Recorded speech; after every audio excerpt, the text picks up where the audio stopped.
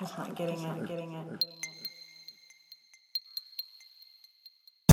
Welcome everybody out there in podcast land. The Good Times with Good People Company proudly presents the Loft Party Podcast, where it is always about good times, good people, and good talk. Good. Now that you've received your invitation, join us. Grab a cocktail, light a cigar, or whatever you like to smoke. Tell a friend, and welcome to the party.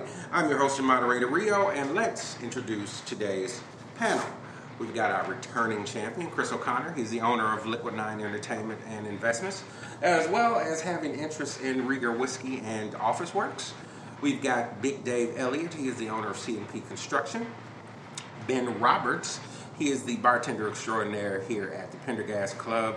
And of course, the anonymous female, because she doesn't want you to know her name. And today, on episode 54 of the Loft Party Podcast, we have our first interview of the new year, and we are interviewing Blanket Undercover.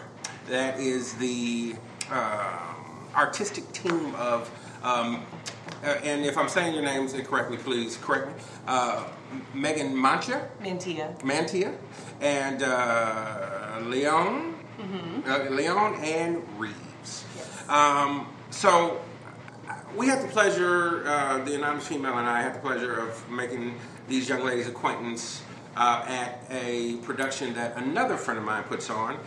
So I will give a quick plug to Shelf Life and David Wayne Reed, who does an amazing show and telling of objects and their stories. And he does this every couple of months, and the show is themed.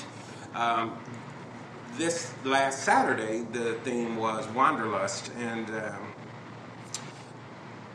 everybody's good subject. Everybody's object was pretty amazing, but these two ladies,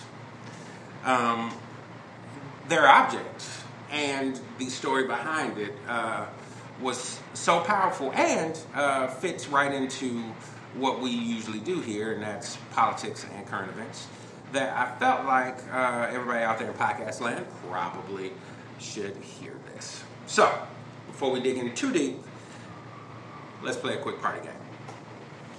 So, we do this every show. We ask at least one, maybe two party game questions, break some ice, then we get into it. So, do we really have a week where nobody died? Yeah, we actually do. Yeah, we usually do. Charlie Murphy.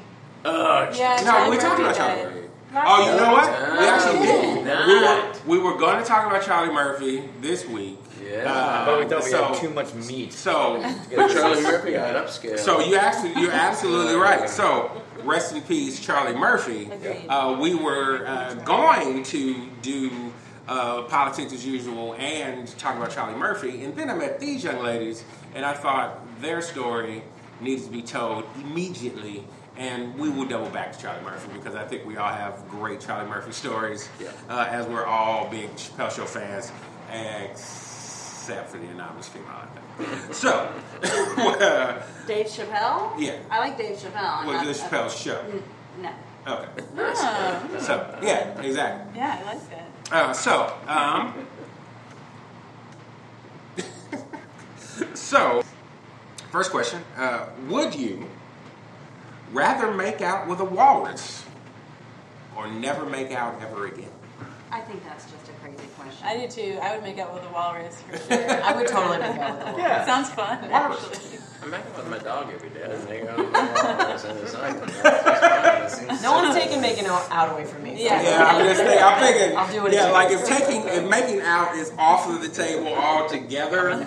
How passionately do we have to make out with this walrus? Are you kidding me? Do you even need to ask that It could question? be a stoic make out, right? Definitely with tongue. There's got to be. Yeah, you can. Otherwise, you're not really making. It's not like kissing your dog on the where you hold his mouth That's closed. not making out. Like that, right? I like kiss me. You gotta fully go for it with the walrus. Making out includes bodily contact. Like you have to get into As long as it's not like animal assault or. Oh well, yeah, no. We're not taking it too far. Okay. We don't need to look too deep into Right. the subject. All we know at this table This is a making consensual out party. is never taken off the table. So unanimously, making out with a walrus and brushing our teeth. Okay, all right. If I make it out with a walrus, I'm definitely brushing my teeth afterwards. That's all. Oh my god. And before we get started, purely because I forgot to delete it off of my list. So there's a bonus mini topic that I personally thought was hilarious. But the question is, How long was she married? the question is, I didn't even know she was married. Yeah, by the way. yes. So That's here's how the quick question: it was. at what point are you getting a divorce settlement, or you're a gold digger? Here's the question. Wait. What point you get a divorce settlement? Or you're a Or you're gold gold digger? digger. Or you're a gold digger. Well, And- can you and- tell him why? And here's why. Okay, And yeah. here's why. So Janet Jackson's getting divorced, and her prenup gets her $500 million. Who was the guy?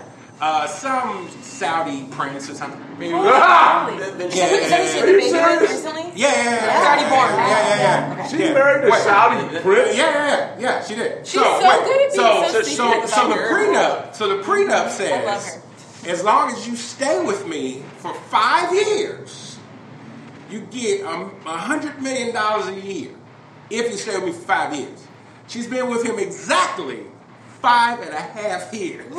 Dude, a chick in Saudi Arabia is worth $500 million. Even you're married to a prince. You get it. You've earned it. You've done all that crap. It's a 3 backwards months after ass giving country. birth, she said goodbye. Dude, Good. Wow. Good. So it's I his child. think So right. my She nailed it. Is he very beautiful? Is that why she chose He's him? fairly handsome, but I'm That also makes sense to thinking me. this is moving her into Middle Eastern culture, and this is a black girl from Gary. At the end of the day, she's not gonna, and she's a Jehovah's Witness. She's not cool with whatever the hell she's got to do. No, she's Over there. she's a business person. Yeah, and, which is what I'm thinking. Oh, he's kind of gorgeous. cute. That's what I'm saying. He's a good-looking guy. Well then, so what's the question? So, at And what also, point wait, do we are you getting a divorce settlement? Wait, I have something. Or Like, what are we labeling her was this a as? planned gold dig This move? was definitely a planned move, This but I don't know if is- necessarily a gold digging move, and it's possible that maybe he has an alternative lifestyle that we don't know about, that he needed her to be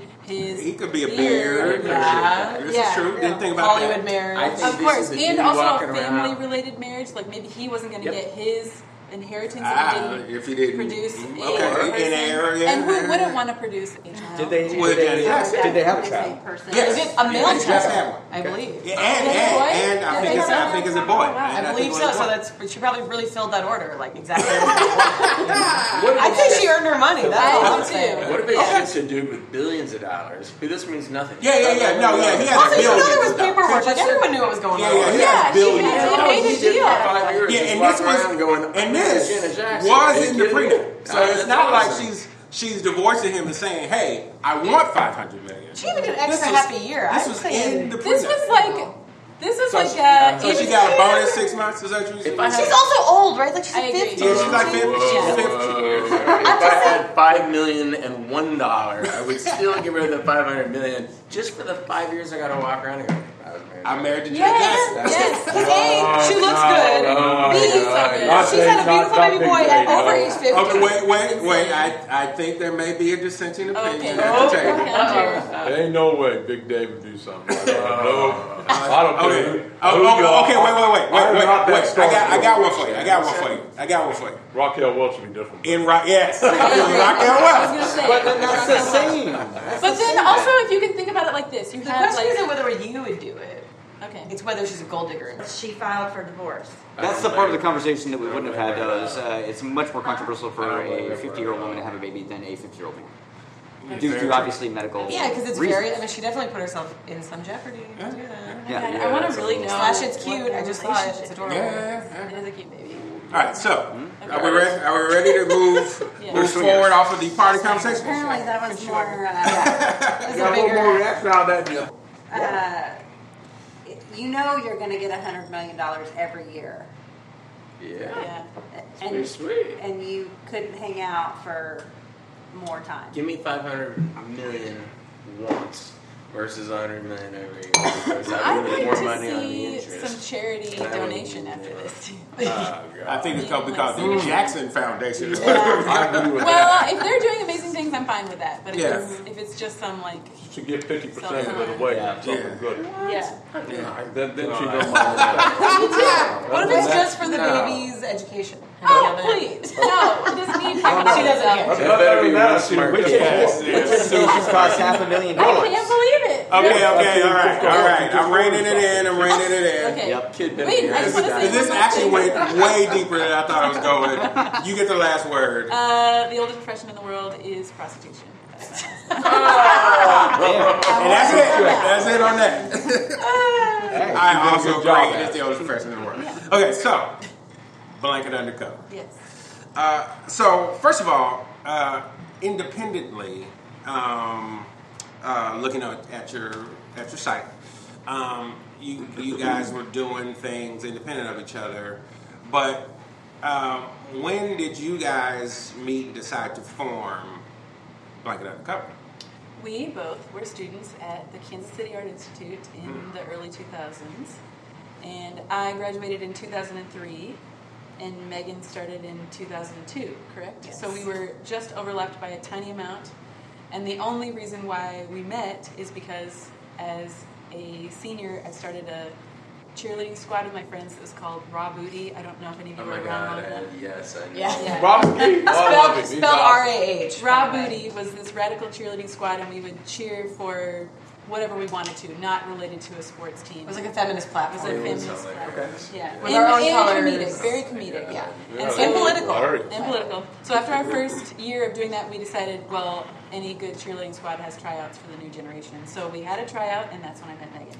Ah, Yes. Yeah. And Leon had moved to various cities, like after a little while, and we always stayed in touch and saw each other. And she went to grad school and did a bunch of stuff, and then eventually she came back to Kansas City, and I had a solo show that I was doing, but I wanted a visual element to it, so I asked her to help me create some imagery for it. And it yielded kind of a project and some conversations that led to pretty much everything else we've been doing for like the last 6-7 years. And so we've known each other and been like knowing we were, like soulmates of the mind for a very, very long time. But there was just kind of like these many years where we were in different cities, and so it's all come back around. And now we just moved to LA as well. Yeah. So Congratulations. So where are you from originally? What do you call your hometowns? Ooh, we are people who were part of families that moved a lot. So I was born in North Carolina in a little small town called Waynesville in the Haywood County area. And then I moved to Minneapolis, where I lived with my grandparents. And then I You see moved... culture there too. What's the culture like there? You receive culture there because Minneapolis is very often about Yeah, that. it's wild there. In many ways. Yeah, I was there right when all of the Hmong population had their first generation, and so it was like a pretty, it was an intense time for that city. And then the Somalian population from oh, they do have a huge they showed Somali up right at that population. time too. So it was like an explosion of like not just Swedes and Norwegians, which is thrilling. Sure. Yeah. And then I moved here right out of high school and lived here for a while, and then. Down to the audience. Yeah, and then I moved to Miami Beach for a while, and then I moved to Chicago for a while. Oh, where did you live in Chicago? I'm from Chicago. Oh, I lived on the corner of Fullerton and Western behind the Domino's. Okay, all right. I know exactly where that is, actually. I know exactly where that is, actually. All Yeah. right. And then I was born in Texas, in Wichita Falls, but we didn't live there very long, and I had most of my childhood in Tulsa, Oklahoma for like 9 years. And then we moved to St. Louis for 10 months, Wisconsin for 6 years, Iowa for 3 years, and then Overland Park, Kansas for 1 year of my senior year of high school. Then I did all my college interviews in person, came to the Art Institute, and I lived here for like the last 15, 16 years, and just have now moved for the first time without my family, which has been very exciting. So, but I really love Kansas City, and so Yeah, like, I love Kansas City. I always want to come back here. It's my favorite city I've ever lived in. yeah. All right. So is this do you guys do this for a day job as well? Like you make all your money off of Blanket Undercover, or do you do side jobs as well? We do You not sell make from Art Institute? our money off of Blanket Undercover. It is like the thing we can't not do. Sure. But we make money all kinds of other ways. Like for me personally, I was a teacher for 10 years, and then I, on the side, was a server, and then I was like a server full time. I worked at Sava, best champagne bar in the whole world. Yeah. And then now we are hoping to work more in the production world of Los Angeles. So just now I finished working on a movie with Megan that was a series of scary movies, and I was the props master, and Megan was the art director, and then she can tell you what she's been doing for money. I've also been a producer for the last, almost 10 years, 8 to 10 years, in different, sometimes producing art projects and exhibitions, but a lot of commercial and music video endeavors, and then also a few films. Yeah. So, and I worked at RW2 full-time in 2015 as their main producer, and then I worked at Hallmark for the last year. So we probably have That's what I knew. So we've seen each other somewhere probably. Because I am Liquid Night. So yes, right. I was gonna say. I was like, I'm sure. Yes, so we've yes. been at some of our happy hours and stuff together. Small- Well, I planned their entire small rebrand worlds. party and everything that one year. That was so crazy. Got But it. yeah, so I'm also we both do event planning and whatnot, and I worked at the Kemper Museum for a long time. I'm also a caterer and do lots of other little side jobs. Yeah. But So tell us about the Year of Dreams project. Okay, so we, in that moment when I first moved back here, and Megan was like, I want to do this show, we were both, I can say the word disgruntled with the art scene, and it doesn't necessarily mean that we were failing as artists, and it doesn't mean that we were not sure what to do. It was more like we were unhappy with what we were doing, and we wanted to try something different, so we decided... Transition. Yeah, we were in this transitional feeling moment, and we decided that what we really wanted to do was to see a bunch of stuff. Like, we really wanted to go places and see things. And, it was this tiny moment that led to this larger project where we decided we wanted to make a list of all these crazy events that either we had sort of made fun of at some point because we were whatever, people do that for a dumb reason and had never been, or things that we were really fascinated by that we wanted to see, and why not do it now instead of when you're retired. So that's where it started. we wanted to make fun of the idea of the bucket list, which is something Oh, that that's is right. That too, yeah. well, it's just very popular. It has been for a long time. It's a term that always makes my skin crawl a little bit because the idea of waiting till you're done with everything, or you finally have enough money, or you're whatever. Yeah. You're almost dead, and you're really set in your ways, and you're you might have a heart attack when you retire. You might not. A lot of people they get done killing themselves in the American way until a certain point, or realize they can't even really afford much past that anyway, depending on what you do, and then they realize there is no amazing pot of gold at the end of the rainbow or whatever, and why wait? Why did you wait? Yeah, and so we just, you're not as limber and young and open-minded and whatever, and you're tied down by a lot of other things, and you're more worried about danger and more worried about all these things, and it just seems not the greatest time to do it, in my opinion. Yeah. So we also wanted to make fun of that and be you know what? This year is the year we'll do everything. And Yeah. it's every year for the rest of our lives. Yeah. And so we called it the Year of Dreams, singular, but the joke is that it's every year. Yeah. And so we decided that every year we would do at least 2 or 3 events. And we started to categorize it in an elevator pitchy sort of way as being a pilgrimage to mass gatherings of specific themes across the country and world. And so that's the easiest way to describe it. We wanted to speak to things not being just based on the internet. We wanted to really have, never judge something without being there. And one of the best examples is, the Gathering of the Juggalos, where a lot of it's very famous. People know about it, and a lot of people judge a certain group of people, or think because they saw a 20-minute documentary on YouTube that they know everything about a group of people. We just wanted to make sure that our work was more than just physical objects, more than just waste or things in a city where, to be quite honest, there's not a lot of great patronage. That perhaps in our Arts work, specifically. specifically, perhaps our work is more experiential, more educational, is what we were hoping, also to educate ourselves. We want to be anthropologists. I think I've mentioned that here. So just to really understand and study this contemporary era. Are you media agnostic? Is it just a whole variety of things? It is a variety of things. Sometimes it is a document in the form of a photograph, or it'll be a video, or it'll be the costume that we made. Or a to be travelogue, there. where we literally Or- write out the story of what we experienced, which we Yeah. have been, not commissioned, but we've worked with other journals and organizations to contribute. Or we get interviewed. This is kind of an interesting, will become a document of this moment. Right, or, right, and right. our new stage of thinking about This what this project. project should be. What it should turn into. Yeah. Yeah. Do you get Before we get into another question, I just want to acknowledge that we just got joined by our own personal brain mass, Brian Massey. We want to welcome him to the panel this week. He's joining in, and today we are talking with Blanket Undercover, and they are telling us about the year of dreams. So, The performance artist basically It is one basically one small performance art. category to put You could You have do other that. categories. You you're could call in. it that I think because so, in a lot of yeah. ways we create custom costumes for each to kind of walk amongst certain groups that, not all of them are full of extremism, but some of them are very like specific enthusiasm of a certain type that all gather because it's their most home feeling because they're all the same.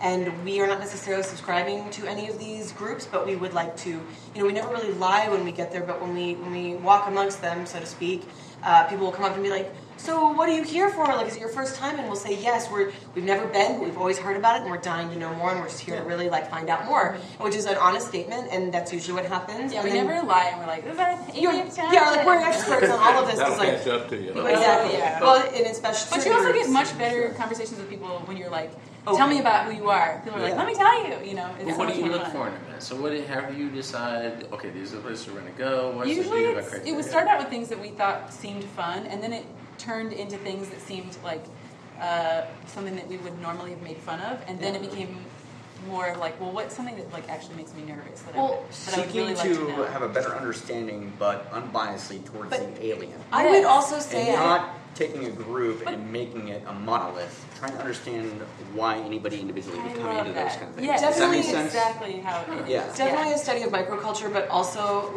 I remember when we first were describing it, we always described it as, perhaps we'd be the only people on Earth by the time we're 80 that have been to every famous event on Earth, but not just anywhere that they might happen, but the place where the thing happens, the time that it happens.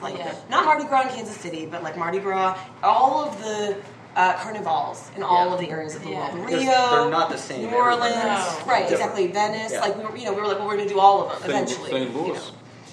The Soul Guard has a wonderful Mardi Gras. Well, here's the thing. Everybody has a story Everybody about has something a that thing we happens should go from see. somewhere. Yeah. And so we would always end we would do lots of talks when we got back so that people could kind of go on this trip with us when we're done with it. And ask questions and be And curious about things that we could change their opinion about or change their stereotype of something. And the or conversation, experience. it always turns into being like, okay, but there's this thing you have to go to. And we're like, we take requests, is what we'd always joke about. So when we went to the Ernest Hemingway Lookalike Contest, which is known as the Papa Lookalike Contest in Key West, and dressed as the Lady Papas all week, which we were not allowed to compete because we were women. But they really wanted us to. They really embraced us, and But it was they really found amazing. in the rules Is that this there the was one no. they did at the house with all the cats?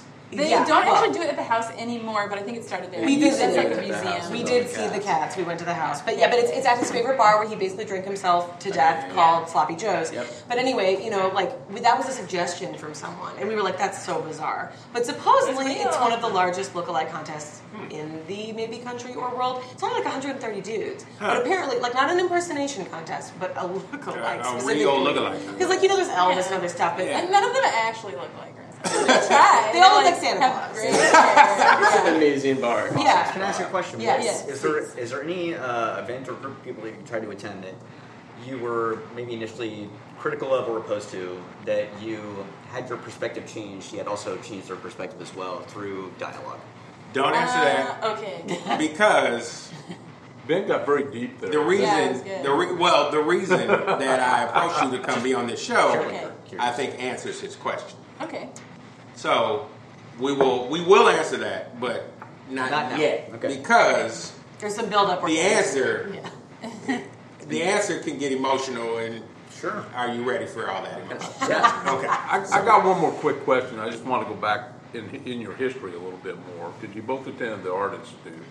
Did you study sculpture? I mean, do you have other forms of art that you like to do that think you have a talent in? That's one I'm curious as, how have you evolved out of these different things? Because art isn't always evolving. That's what's so cool about art. It's always a shifting, changing mode It's true. of things. I will tell you that my specific undergrad degree is a Bachelor of Fine Arts in pottery with a minor in creative writing. And then Okay. my graduate degree is a MFA in a Master's of Fine Arts in performance art with a minor in art history. Cool. Yeah. You're very well rounded through the subjects.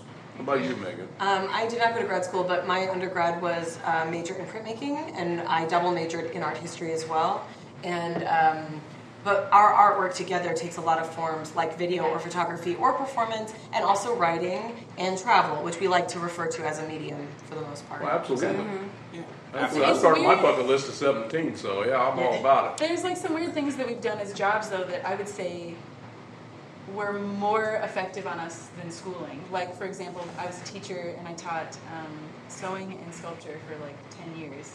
And those are things I'm really good at. And then... How do you feel that serving has changed your perspective as well?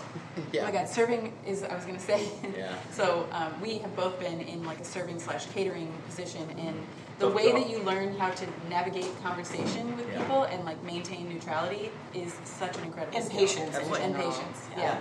And contextual experience is such an interesting way to approach talking to anybody, like trying to learn how they operate and how best to get at them.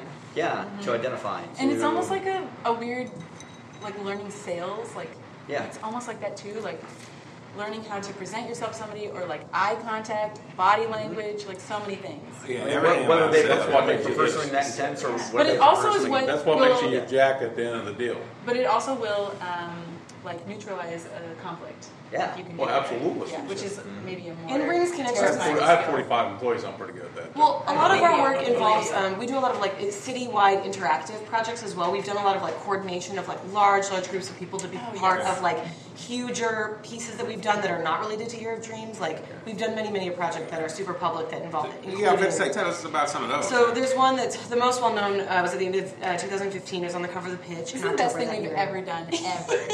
Yeah, what is your best? Well, okay, so it was called the Mini Vinny Binny. It stands for the Miniature Venice Biennale. The Venice Biennale is a very famous exhibition in Venice, Italy that happens every other year. It's a 6-month-long exhibition that is It's like the Olympics of art. Yeah, but it's the contemporary art of all of the countries in the world. Yeah, and each curator kind of chooses who's involved, so it's not always absolutely every single country. But the one that we went to ended up being the most inclusion of world artists of some countries that had ever never done. been included. Yeah, like people before. that you would think of as like maybe not informed in contemporary art, but have clearly been making art forever, and they had some incredible pieces to show, and also showed art throughout history, where they were like, we haven't been just learning about art history. Yeah, we've been doing this all the time.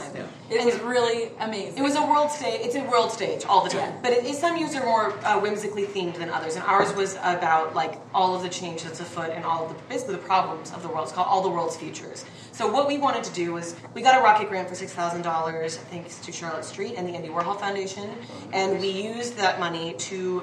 Well, we didn't use it for the trip at all. We self-funded ourselves to go. We always self-fund everything. To Running the Bulls in Pamplona as part of Year of Dreams, and then after that we went to the Venice Biennale for a whole week and documented everything. And then we literally ran from gallery to gallery to get to see everything.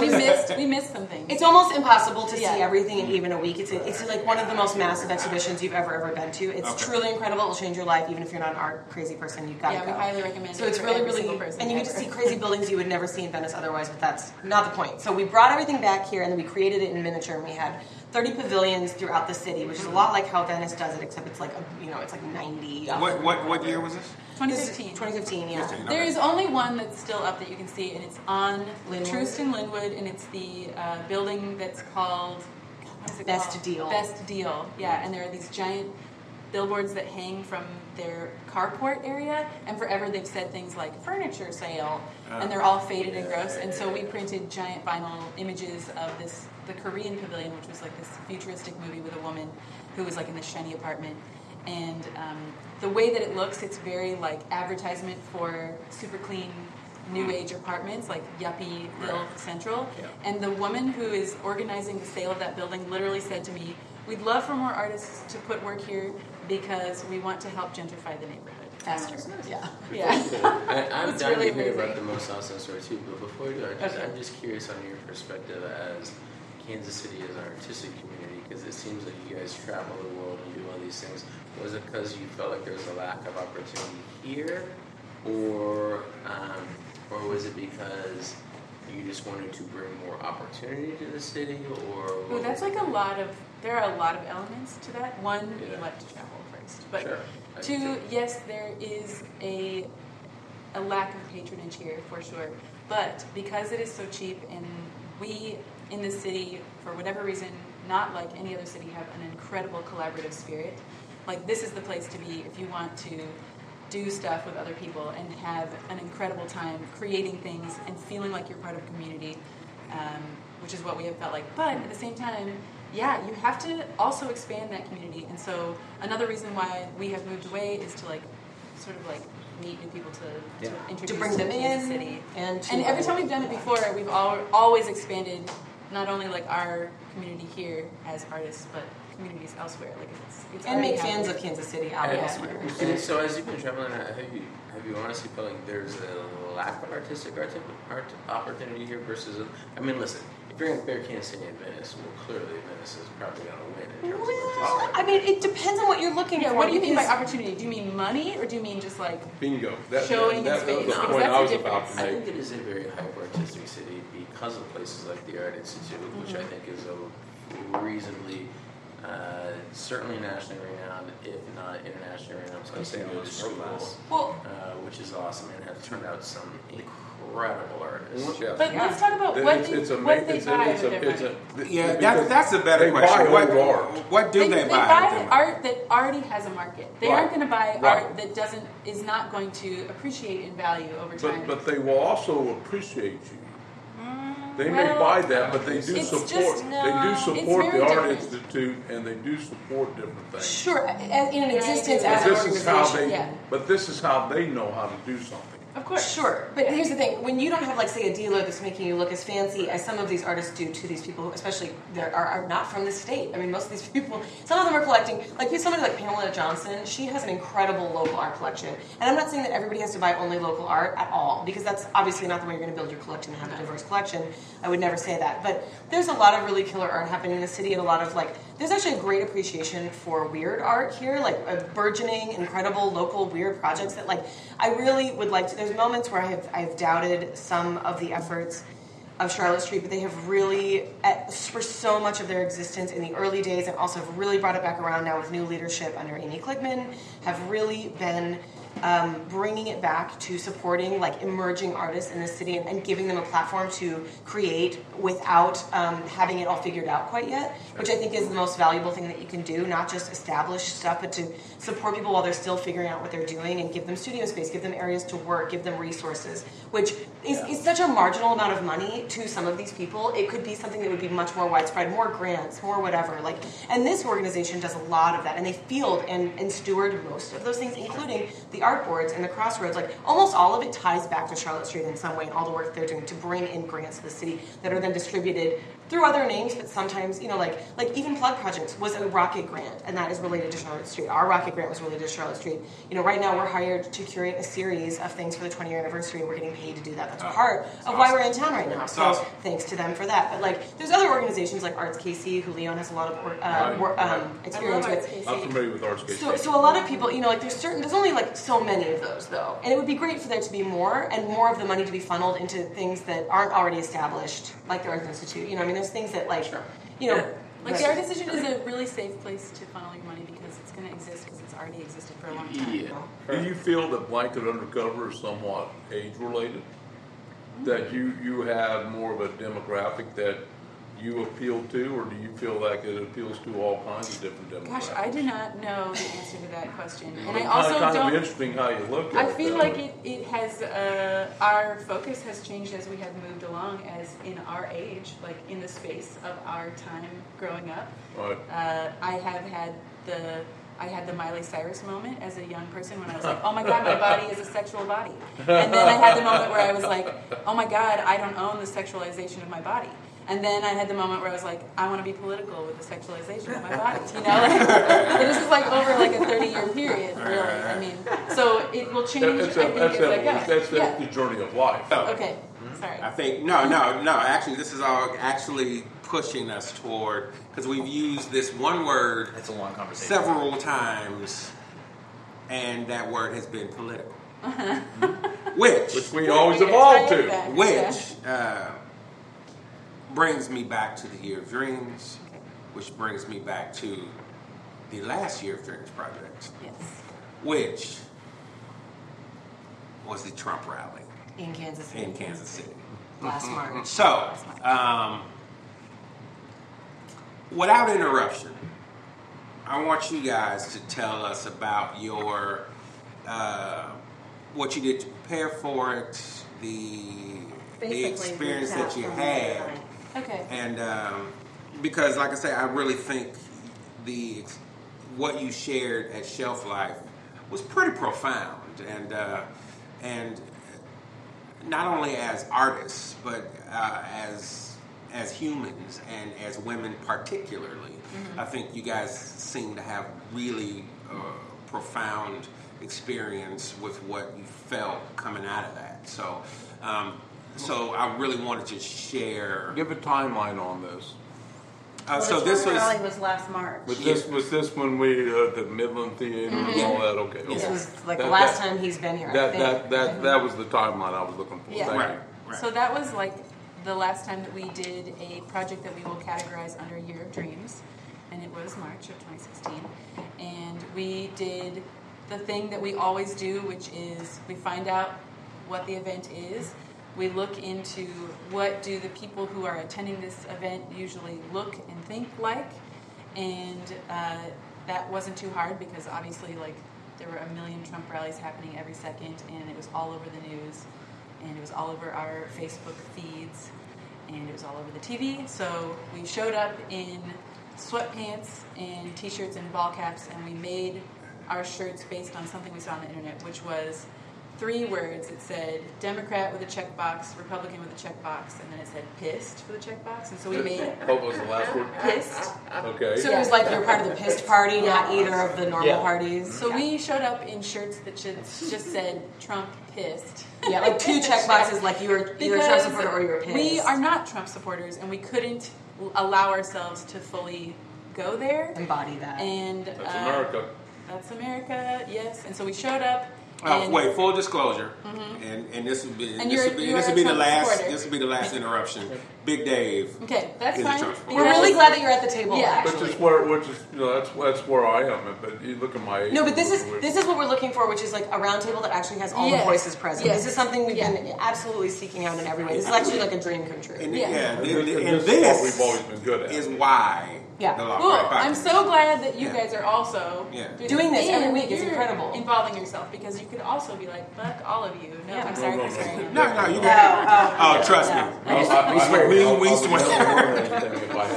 swear. We swear at each other. No, yeah, nothing happens when you shut off all the communication. So that is another reason why this is so great. So like, yeah, nothing ever, you don't learn anything if you don't put yourself in positions where you feel like you're not part of that crowd.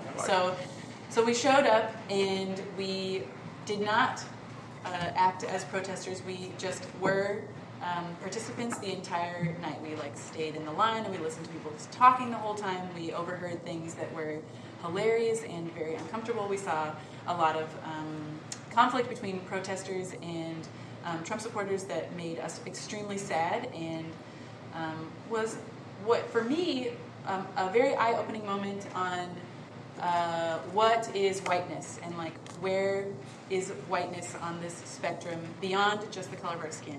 And what I think whiteness is, and I said it in our talk, is a promise of some certain things that you would think are silly, that this would even be something that people would be having to talk about. But the promise of job security, the promise of being free to say and do what you want, to choose jobs that you want, to be free to have healthcare you can depend on. And obviously all of us, like not just the Trump supporters, are angry because maybe not all of them are getting that, or they feel like it is being jeopardized by a minority group that perhaps is putting it in threat. So that was what I realized. And I also realized in that moment that a lot of the things that I participate in all the time, that I think like, I'm just evolving on my own and I'm learning about new things on my own path, are only available to me because I am a white woman and because of the upbringing that I've had in all of these white communities. And it's something that I've been like getting towards slowly in my life for a very long time, but this was like a really eye-opening moment. Major moment. And it didn't even really hit me then. It's like we've had conversations about this over the course of the year, and I've had conversations with other people too, and I know you've had conversations with people, not only like with our parents, but like with friends, and I've also been seeking out Republican allies who would maybe give me perspective on Where a did this larger come idea from? of how did we get here, Yeah. and I don't think it's not like a moment where we can be like, Republicans are the reason why this happened, or poor white people are the reason why this happened, or like. But that we are all part of why this Yes, is like happening. That's the I'm point. finding my own part in why we are at the moment we are now in history with the leadership that we have and the conflict that we have amongst our people. And so we went to this event On just thinking, Saturday, yeah. thinking that it Oh, would, no, I'm sorry. No, The Trump When we rally. went to the rally, we didn't think it was going to be just like any other thing. We knew it would be a big deal, but We also still thought it was a joke at this point. well, yeah, there was no way we could have known at that point. We really honestly believed that it was possibly a once-in-a-lifetime opportunity. Right. To be honest, we hoped that it would be. So we bought some of the merch, we like fully, do the whole thing, and just were like, this is so crazy, like how can we not be at this, And it was also a helpful suggestion by Leon's boss, who gave her the night off from work so that we could go. Caitlin Corcoran made us sign up for this Yeah. and even bought our tickets. She So we deserves have all to the go. credit for helping make Yeah. this possible. So not only do we take suggestions, but we've had lots of help from people along the way to make these possible. So thank you, Caitlin. But anyway, we went there and it sort of like rocked us a little bit. And there were times where like I actually felt myself like snap out of being there. Like I felt it was very surreal. But we haven't found an easy way to move on since then in this project and know where to go with it, because we feel very differently. And of course, everything that has transpired in the last year and everything that we're witnessing in our country, and just everyone being so at odds with each other, and I would say for the last at least 3 years / forever, all of the horrific things we are seeing with people being executed in the streets, families never knowing if like their other family member is going to be killed by the end of the day, depending on where you live, or like what kind of unrest might be happening. Say if you live in Ferguson, Missouri, somewhere not that far away, like there's a lot that has been going on in recent years that we should be a lot more up in arms, doing major action for or caring for each other in a different way than we are, that should just be about humanity and not about even politics. And so we've had a hard time just being like, let's just go to another event that's different than this. And, or even if it wasn't fun, like even if it was like another Juggalo gathering, an IHOP conference, something that we felt at odds with, it's been hard to just carry on the way that we were, to be quite honest. So we have been trying to take a big look at ourselves and really feel we're having a reflective moment where we admit our role and what we find is wrong, which is, and we've always talked about privilege in this project, and the privilege that has allowed us to even travel in the first place, that has set us up to be well off enough in some ways, or have enough security in our lives to even have the leisure to make artwork, to be honest, and just to care about even something being that an we do. artist is definitely like a white power feeling. So white power is something that maybe we don't always think about in a certain way, or we certainly don't want to admit our role in. But it is something that we feel is very much our experience, and it could be used, our power could be used for a lot of different things than we use it for right now. And I think that the first step is obviously admitting that we have a role in it, and then like taking charge of how we use that power, and being really cognizant about how we care for our fellow man, no matter who the fellow man is. Like, do you care about humans or not? You know what I mean? Like, is it me for myself or is it not? And I think that like there's a lot of other things that we may agree on or disagree on, but we've chosen to live in what we call the melting pot of America, and sometimes we're really proud of that, but at the same time, it's like we're very like me, my family, my homestead. How can we do both? You know what I mean? Like, this is not just like Sweden, where there's all one kind of people and it's small. This is a huge country. People don't even understand how big it is. Like, from other countries, they don't even realize. They can't even understand what we're dealing with on a scale of population and all of the problems therein, because we're not just one place with one kind of people. So like, we all know that. We chose to live here. This is our home. We love it here. We all love America, whatever. But there are like a lot of new creative ways we're going to need to deal with this to be able to exist next to each other and not just be killing each other, And I mean, we don't have all the solutions, but the point is that we would like to admit that we are part of the problem and only move forward and use every opportunity that we have to be speaking about this in a personal way so we can connect with others around us. Hey, what's going on, podcasters? Let's acknowledge the good friends of the Loft Party Podcast. The Majestic Restaurant and Pendergast Club, carrying on Kansas City's tradition of great food and great jazz, 931 Broadway in Kansas City, Missouri. The J. Rieger Kansas City Distillery, whiskey, gin, vodka. That is, oh so good. And friend of the podcast and panelist, Lane Boland. managing to keep the podcast going. Apparently wealthy or not. Now onto our regularly scheduled program. We have had a lot of conversation about how we reclaim words over time, like words that meant hate.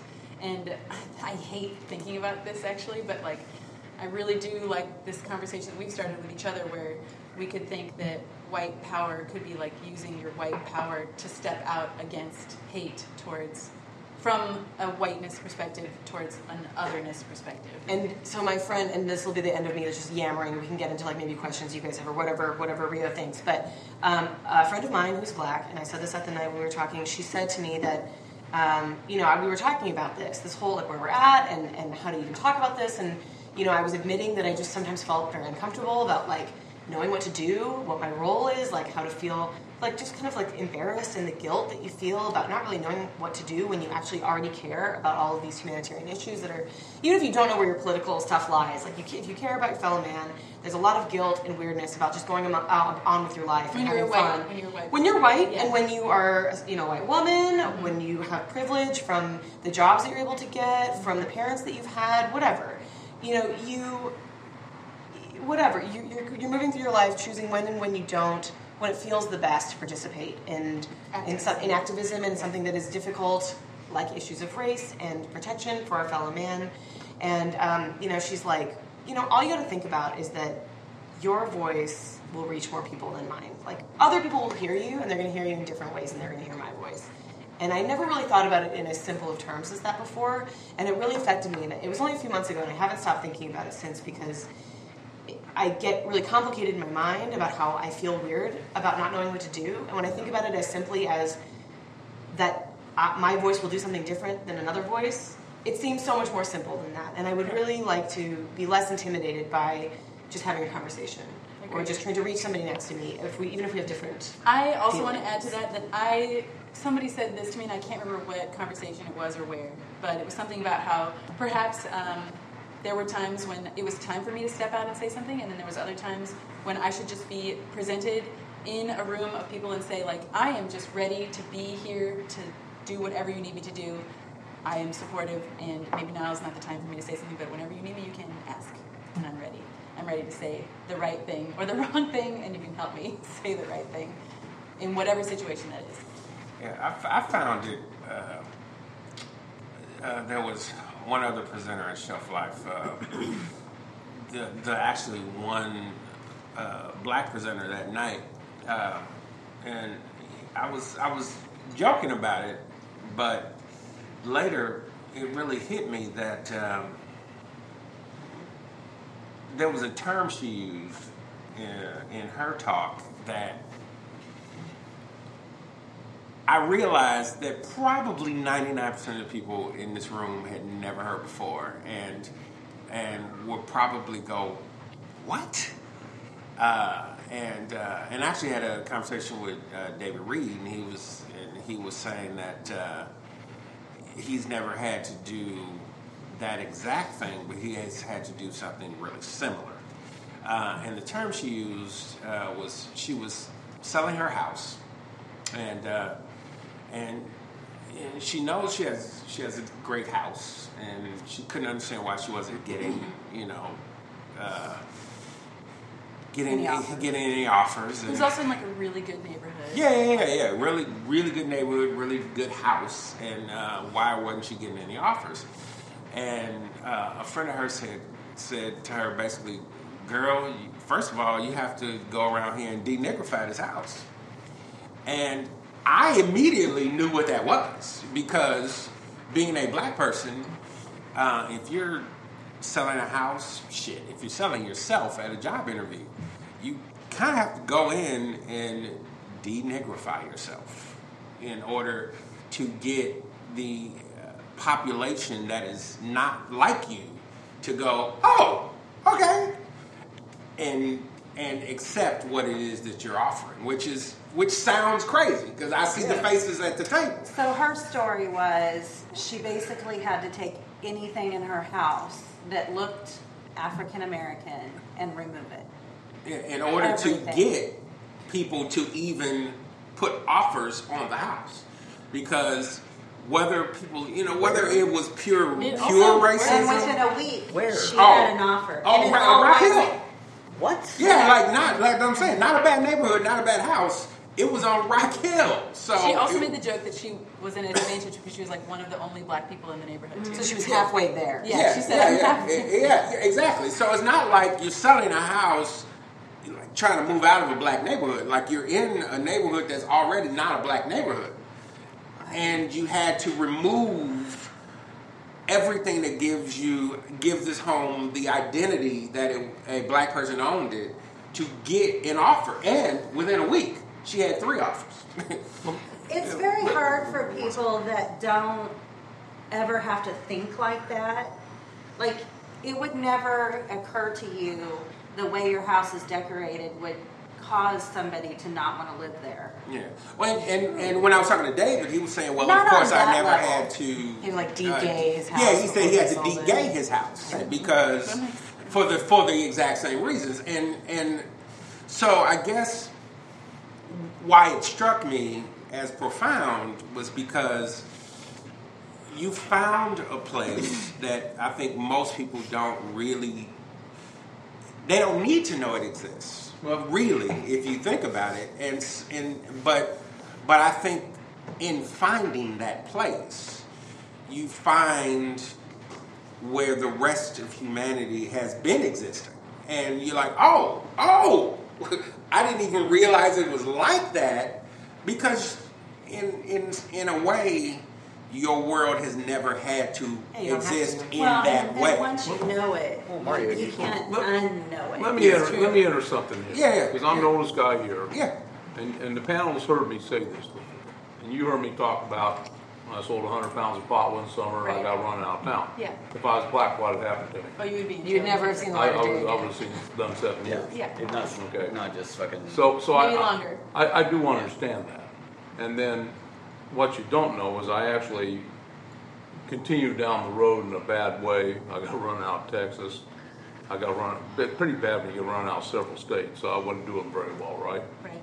And I ended up on the streets of New Orleans, and I was homeless, sleeping behind dumpsters, and I was in a bad way. I was a drug addict, and I got beat up bad one night.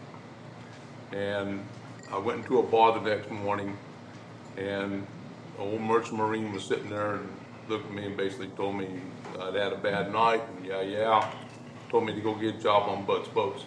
If I was black, do you think that merchant marine, No, who was about my absolutely. age, probably would have told me that? No, but that I was able to go get a job on those boats, and I crawled up to where I am, the success I am today, through the help of a very good woman too.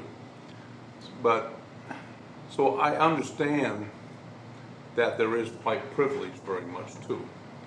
And because I understand that, I also work with a lot of inner city kids. I got 2 kids that started for me today. Black kids that are inner city kids. One had worked for me before. Didn't have the maturity yet to fully realize what he had there. The biggest challenge I have in this atmosphere with these kids coming out here is that they're entering a world they don't know. They're entering a white construction world, a white Latino construction world. Because we're 35-40% Latino, so I have 3 African Americans that work for me, and Tony is an older guy. He's running back for Oklahoma back in the day. So it's almost important that I kind of pick one of those guys with Tony, who's my age, to help them understand what they have to do to survive in this world. And I coach these kids. I coach them hard because you can achieve success. I will do everything I can to help you to achieve success with my company. And you will make money with my company, but you have to learn a different way. So I'm taking them out, it was just similar to what you were saying in a lot of ways. I'm taking them out of the realm that they're used to and telling them that you have to survive in a different world. Well, basically. So that's a tough thing, you know. It is. Can I say that it is a really weird topic, but it's almost like you're treating them how to act like a white man.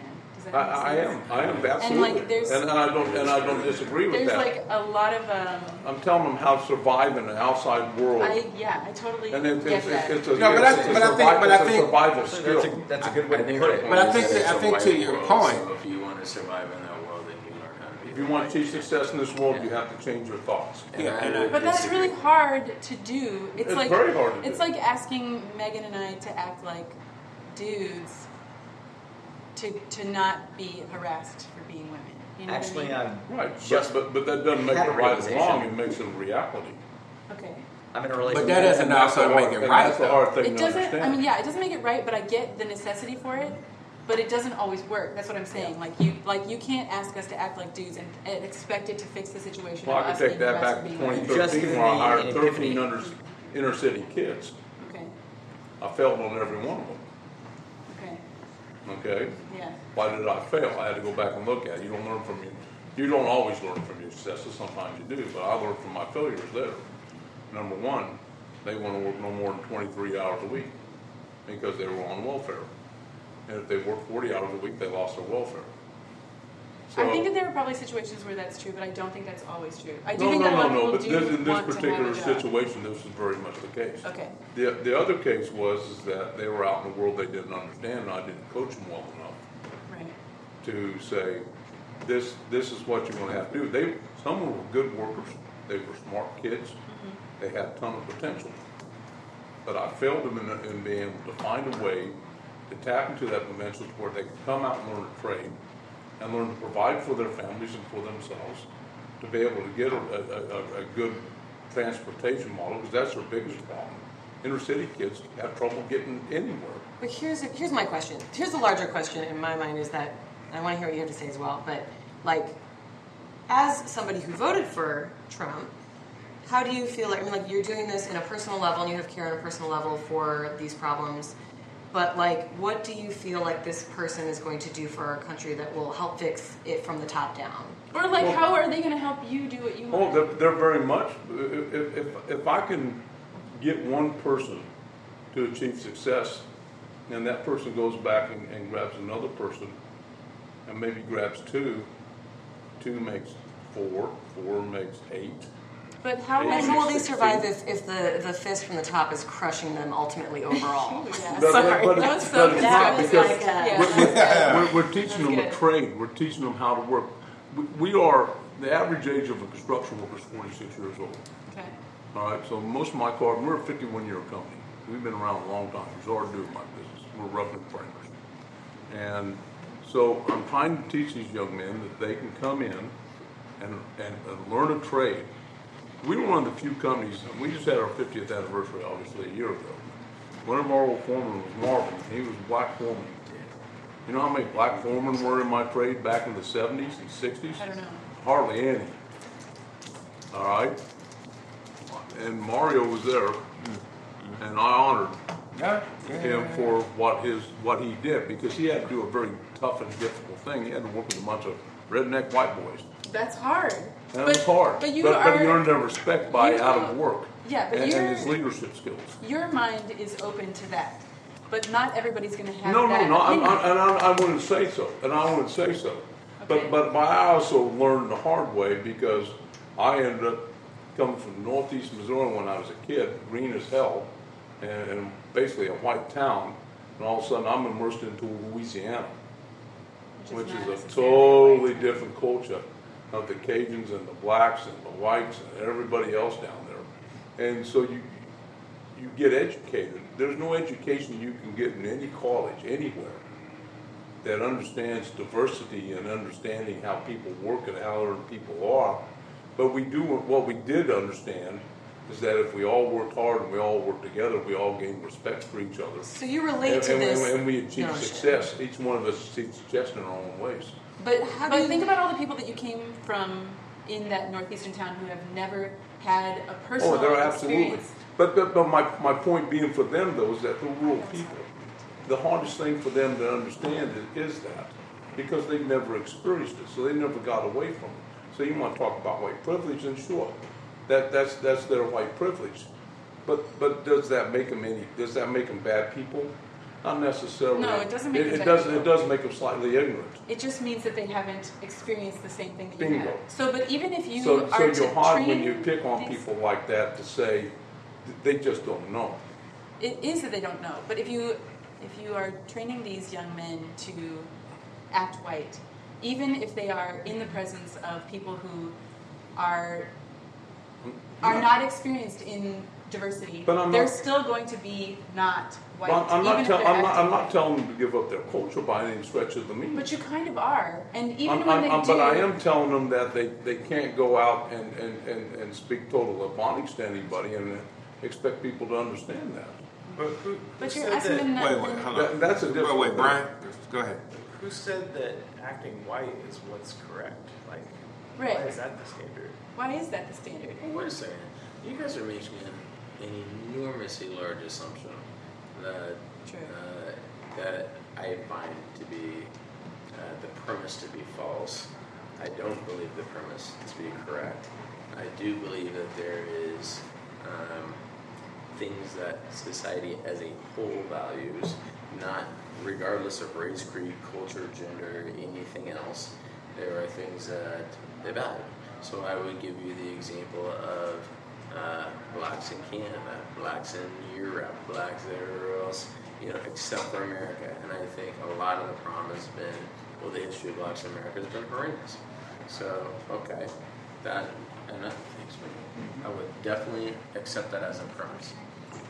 And I have always said the worst problem that this country has ever had, in addition to slavery, which was just horrendous, was that there has been a lack of an ability to build an economic infrastructure in neighborhoods. So this has been a huge problem. And you can make the argument that, well, about 7 years ago they tried to fix that. Maybe, maybe not.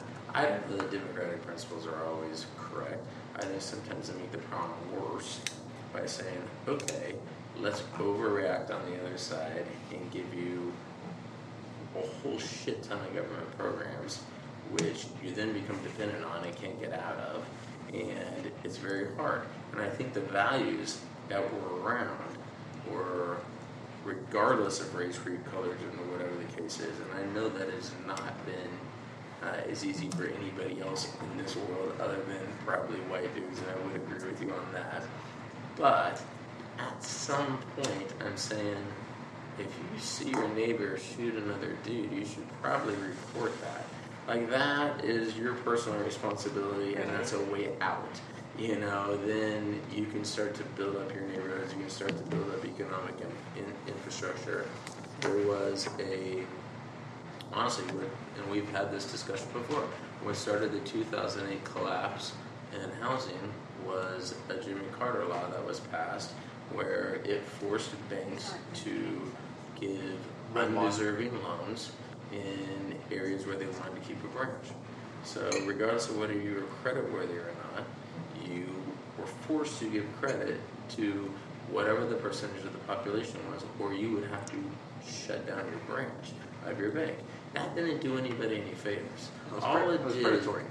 It was, well, not only was it predatory, it was a federal law. In order to keep your branch open, if you're Bank of America, and I'm a fan of Bank of America, but if you're going to keep your Bank of America branch open at 31st and Paseo, well, then you better now abide by this federal law, Dole out those loans. which states that I have to now give loans to people who can't afford it. So it's like when which you're a puts police them officer, you further have to and write further number of tickets at the end of the month to get your quota. But it's very It's complicated what- issue. Yeah, hang it's on. much more So what I'm complicated. saying is, Very all complicated. that ended up happening, the net result of that was putting people further and further into debt that they could not afford. It was horrendous, and it was meant with all the best of intentions, and it ended up being a horrific bill that literally was responsible for the 2008 collapse in And housing. they destroyed, Because what happened some is, families. in the as a process. bank, so if you're Bank of America and you're making all these shitty loans, you don't want these on your books. So you start to bundle them and sell them to other people who are willing to take the risk, but it just increases the interest rate. Of course. On You're the just people like who have hiding taken the mess, loan. and the mess is getting worse. That's it. So there's a point in me that says, listen, I am more than happy to go, dude, I'm a lucky motherfucker. I grew up And I am too. Middle class to reasonably upper middle class, whatever the case was. But then did everything stupid afterwards, dropped out of school, was an idiot, didn't graduate, didn't do anything else. But yet, probably because I was a white dude, people were willing to give me a chance. But I would say that I've taken that lesson and gone, okay, so then I will hire other people who I don't think were ever given a chance just because I feel like they deserve a chance. But you also want that person to meet you halfway in between. And come with a responsibility, and it's not a white responsibility. If I'm hiring you to do a job, I just want you to do the job. I don't care what you are, just do the job. Yes. So I think that I agree with you that everything has led to where we are now. Like, sure. Of course, economics are a huge part of it. Our ideology is also another huge part of it. So when you say something like these people that I hire that I want to give a chance to don't know how to act.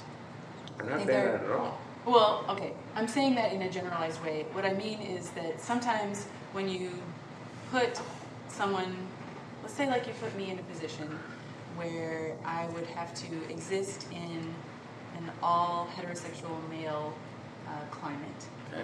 And you're like, why can't you succeed here? And I will maybe try very hard to navigate that world, but I am not of that world. Like I can see different elements of it, and I can like try to act the right way, but ultimately there are things that I am not that I can never match to what you are. I will throw out, and I despise personal examples. I really despise them because I do not. But I can't give you anything but a personal example. I get it, but because I was about to give you one too, because I really don't like them as rules. They don't set rules. They just tell you your bizarre experience with somebody. The highest paid person we had to Liquid 9 was a woman who was a phenomenal salesperson. Judy Rush is a phenomenal salesperson. Terry Rogers was an incredible businesswoman. Yes. I can throw out a list of people who are incredible, who we would say, oh, they came from a disadvantage or they were forced to play in this world. That's not true. They were just really smart. And they looked at the business and said, here's how I'm going to go about the business. But there's also many different ways of having intelligence. So, like, you can have intelligence with people-to-people contact, and that can be, like, the thing that gets you through everything. But what if your intelligence isn't in that, and you are in a position where, because of what you look like, you are already having experienced your entire life a different experience. Yeah, I can tell you when I worked at Sprint and I worked at Joy TV, and my job was to go into very large call centers, restructure them, fire as many people as I could, make them profitable, and then leave. So that's what I did before I started Liquid 9. And on every single sheet that we gave somebody, you obviously crossed out the name, but you said, just letting you know we're being fair. And we fired some of our best workers just because you had to be this, our workforce is this percentage of gender, race, whatever. Mm-hmm. And you had to give them a list. And you've seen this at DST, I'm sure. A list that says, here's the demographics. We're not being unfair here. This is the list. But I think we're getting off track of what the original conversation was. No. I think this is right on track. I'm saying that there's a meeting in the middle. I'm not going to say that white male power dominates the world all the time. What I'm saying is there's also a meeting in the middle. If I lived in a neighborhood that was just dog shit, I mean, my God, I'm going to do whatever I can to clean up my neighborhood. That's meeting me in the middle. In Chicago, most of the murders, because there's a fuck ton of murders in Chicago, it sucks. Most of them are black on black crime. It's horrible. It's horrendous, And so at some point I'm saying there has to be a meeting in the middle of all the various cultures and things. It can't just be white dudes feeling so bad all the shitty time. And I don't think that's feeling bad. But it is if we want to make the change. If we're saying it's about realizing what you can do with the power that you have. I would agree. I think that's actually the power. But I think I think that is the point. I think everybody does have the power, but to your point, it's realizing what your power is. I mean, And I'm sorry, but No, go ahead. my biggest question that, like, I think ties back also to, like, this rally we're talking about, right? Trump as a thing. Just out of curiosity for me, like there's a lot of, like, bickering we can do underneath this umbrella, but, like, my biggest question is, like, so I'm assuming you did not vote for Trump. I did not vote for Trump, And but he I will did. tell you why I would have. But let me just say real quick. Let me just say that, like, the two of you both have just, like, proved to us why you relate to the struggle, right?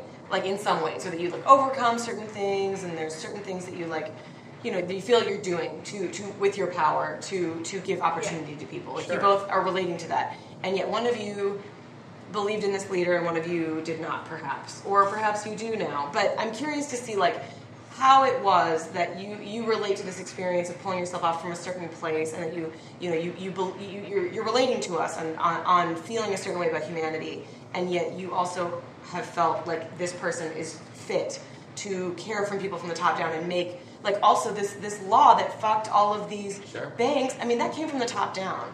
How do we feel about, like, what is going on with the power of our country? That was white people trying to help black people out and saying, no, we want you guys to be able to afford a home. To be perfectly honest, this was a very We democratic. want you to achieve success. More than anything. Here's what I would say is, I wanted a woman president so bad. I just wanted a female president. Same reason I voted for Obama. I wanted a black person, just because I think it's silly that it's an issue. I find it to be absolute nonsense that we still get hung up on these things. I think it's nonsense. I wanted the best person for the job. The reason I could have, in theory, understood why people voted for Trump, although I think he's a classic moron and he has proven himself to be basically We stupid, disagree on this issue. is that he ran on the case of saying, listen, I'm going to bring basically manufacturing or lower blue-collar jobs back and that kind of stuff. And to me, this is the start of building an economic infrastructure for people who may, large groups of people who may not have had, they may not even have GEDs for God's sakes. But I tell you that they can probably kick ass at manufacturing. They can kick ass at construction. They can do all kinds of things that then, and every study after every study in the universe shows that two family households stay together much longer, and you develop a decent amount of an economic base. Your kids are more likely to graduate school at that point. So, and this is what The stats are there on that. If you wanted to believe in Trump, and I did not believe Trump, I think he's a complete ass liar, and I think he screwed over a lot of small businesses, and I think he's just dumber than a box of rocks. But if you bought into what he was saying, which a lot of people did, in a lot of places that had never voted Republican before, you would say, well, I'm hoping that this guy brings back jobs that would return manufacturing to America and can build an economic infrastructure for people who are blue collar. But no, it's fine. But you're talking about meeting in the middle. How do you decide what the middle is when nobody has the same starting point? Yeah. This Or is the same not- Your starting point is different than mine. It's different than yes, it is. It's so different. Yes, it No, is, and that's the fundamental I think thing. there are objective truths in this world. It shouldn't cripple you, but Can't it's... you rise above things? No. But here's the thing. Okay. I would Wait. not- Just okay. real quick. Give me one question. I definitely don't want to. Definitely don't want to use any kind of personal anecdotes, but I will say that I think, to the anonymous female's point, that I think that's the underpinning question. Is I think everybody would like to believe we all start at the same or a similar point. I disagree. But I don't think don't we agree do. with that. I don't think we do at all. I don't agree. Nobody I does. think we all start Nobody at does. different points. Yeah. So I think we all. Yeah, but to put a personal spin on it, I think you asked the question earlier, Dave, is with all of the things that you had gotten yourself into earlier in life, what may have happened had you been a black guy? And It's been Or a a hard, minority it's been a of harder any road. It'd been a harder road. And but I think harder is I think harder. Yeah, no, I don't. I think you did admit it, but how much harder? But that's the question. Is I think that the road would have been exponentially harder. But I think that for example, I'm fairly smart, fairly competent. I think I'm a pretty decent guy and communicator. That's why we love that's you, why baby. we sit around We love this you. podcast with you. But I have seen the faces when I walk into job interviews. Sure. And they look at my resume and they're really trying hard to put the paper to the face. And I can watch them going through the motions of how can I justify giving this guy a shot just because I'm 6'1", 250 plus black guy versus a 6'1", 250 plus white guy coming in for the same job. Let me throw out two things. If it was me. Well, wait. I'll throw out two No, things. and look, I love all you guys, I know. but I do believe, and look, I hate that I believe it, but I believe it because of experience. Okay, and I'm going to tell you two things. Yeah. One, we've all talked about how nobody understands each other's experience. We're trying to. Yeah, which is the whole trying point. to Yeah. understand it. So I believe that you believe that's what the person was thinking in their head. Yeah. I'm not going to say for sure that's what the person was thinking in their head. I'm going to say I think that is what you interpret as the person thinking in their head based on your experiences. And I will give you that 1,000% because everybody wants to think what the other person is thinking, and this is why things happen and then it happened, yada yada. Yeah. I don't know that to always be true, especially in this day and age. I think oftentimes it's quite the opposite. But beyond that, you were asking what did I mean by meet in the middle? There are basic expectations. I mean that I think are universal and aren't even up for contradiction or debate. One is if you hire somebody, you need them to show up and do the job. Yes, mean, let's be I honest. get that, No, but hang on. you have to admit that Hear me it's out. not. You're alright. saying we're starting from a different starting point. I'm saying we're not. I'm saying there are some very, very basic ground rules that are so easy, but really. There are basic ground rules, Chris, but they're not.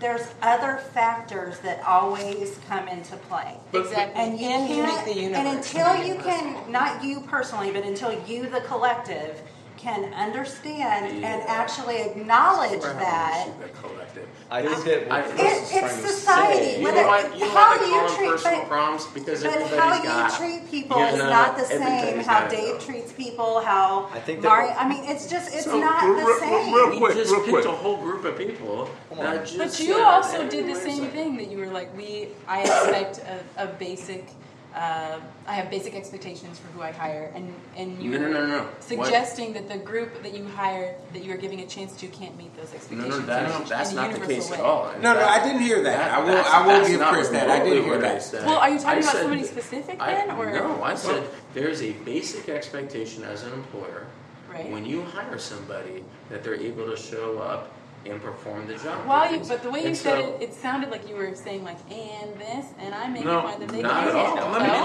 let me take you That's back the to the late bare 70s. minimum that That you is have to not do Chris. to maintain a job. Okay, then what? That's the just bare it. That's all you're minimum. saying. I swear to God, and I have literally hired 4,000 people plus in my life. The basic expectation in this you universe, Wait, but and this is not why do you feel like you need to say that right now? because Because he's this hired is, a lot of people. And No, so But have I. why, because this why is in not this a specific personal moment example. when we were talking about like being different than white man? Right. Why do you feel the need to say But this specifically? everybody's, But then I heard over 4,000 everybody's people. equal in how we Here's- see them. this is Can why. you do the job? Well, wait a second. So no, I would agree. Okay, So you fine. are all literally, and this transcends race, religion, Right. creed, anything under the sun. Okay. If you are hiring for a job, you just need the person to be able to show up and do the job. Of course. That's it. That's That's all it. I'm saying. All right, So great. I agree. if there's a stopping in that, if that doesn't happen and you get fired, That's not out of your race. That's not out of your gender. But you can that's say not that out universally of that doesn't happen only because of those elements. In most jobs, I think it does. You can only speak to your in today's experience. world, You in can't today's speak world, I to think that every does- I other think that company. is- Okay, that wait. hires advisors. Okay, give me 1 second before I everybody will jumps tell in. you. Let me jump in. Because I do believe. I got Want me to one scoot other over? thing. Just give me 1 second. 1 second. Everybody. 1 second.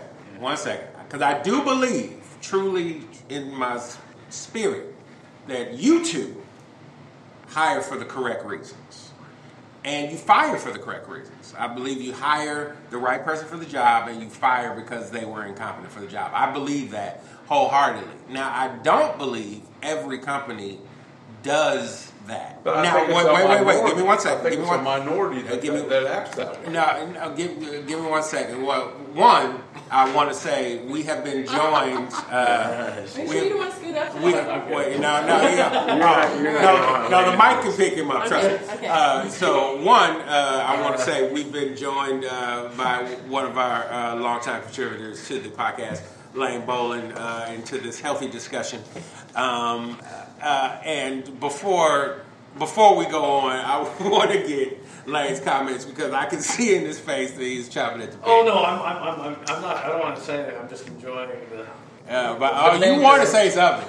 I can see. Let me throw it Brian back was and gonna forth. say- Brian was gonna say- Wait. I'll let You you were go. going to say something Wait, too give a a long second, time ago. yeah, You okay, never got yeah. to it. Ben's been Epiphany. You had an epiphany. No, I've actually completely forgotten what I was going to say. Oh no! I will tell you what I was You going said to you were say. in a relationship and you had. And you were like, I have an epiphany. I will I'm in say a this. relationship. Okay. He's dating I do not an believe this is African-American two people woman. sitting at a table. I wasn't going gonna to go be there. unique in the world. Where are we What I gonna will go? tell you is that the way that major No, but it companies wasn't work that. anymore I know that. is very different.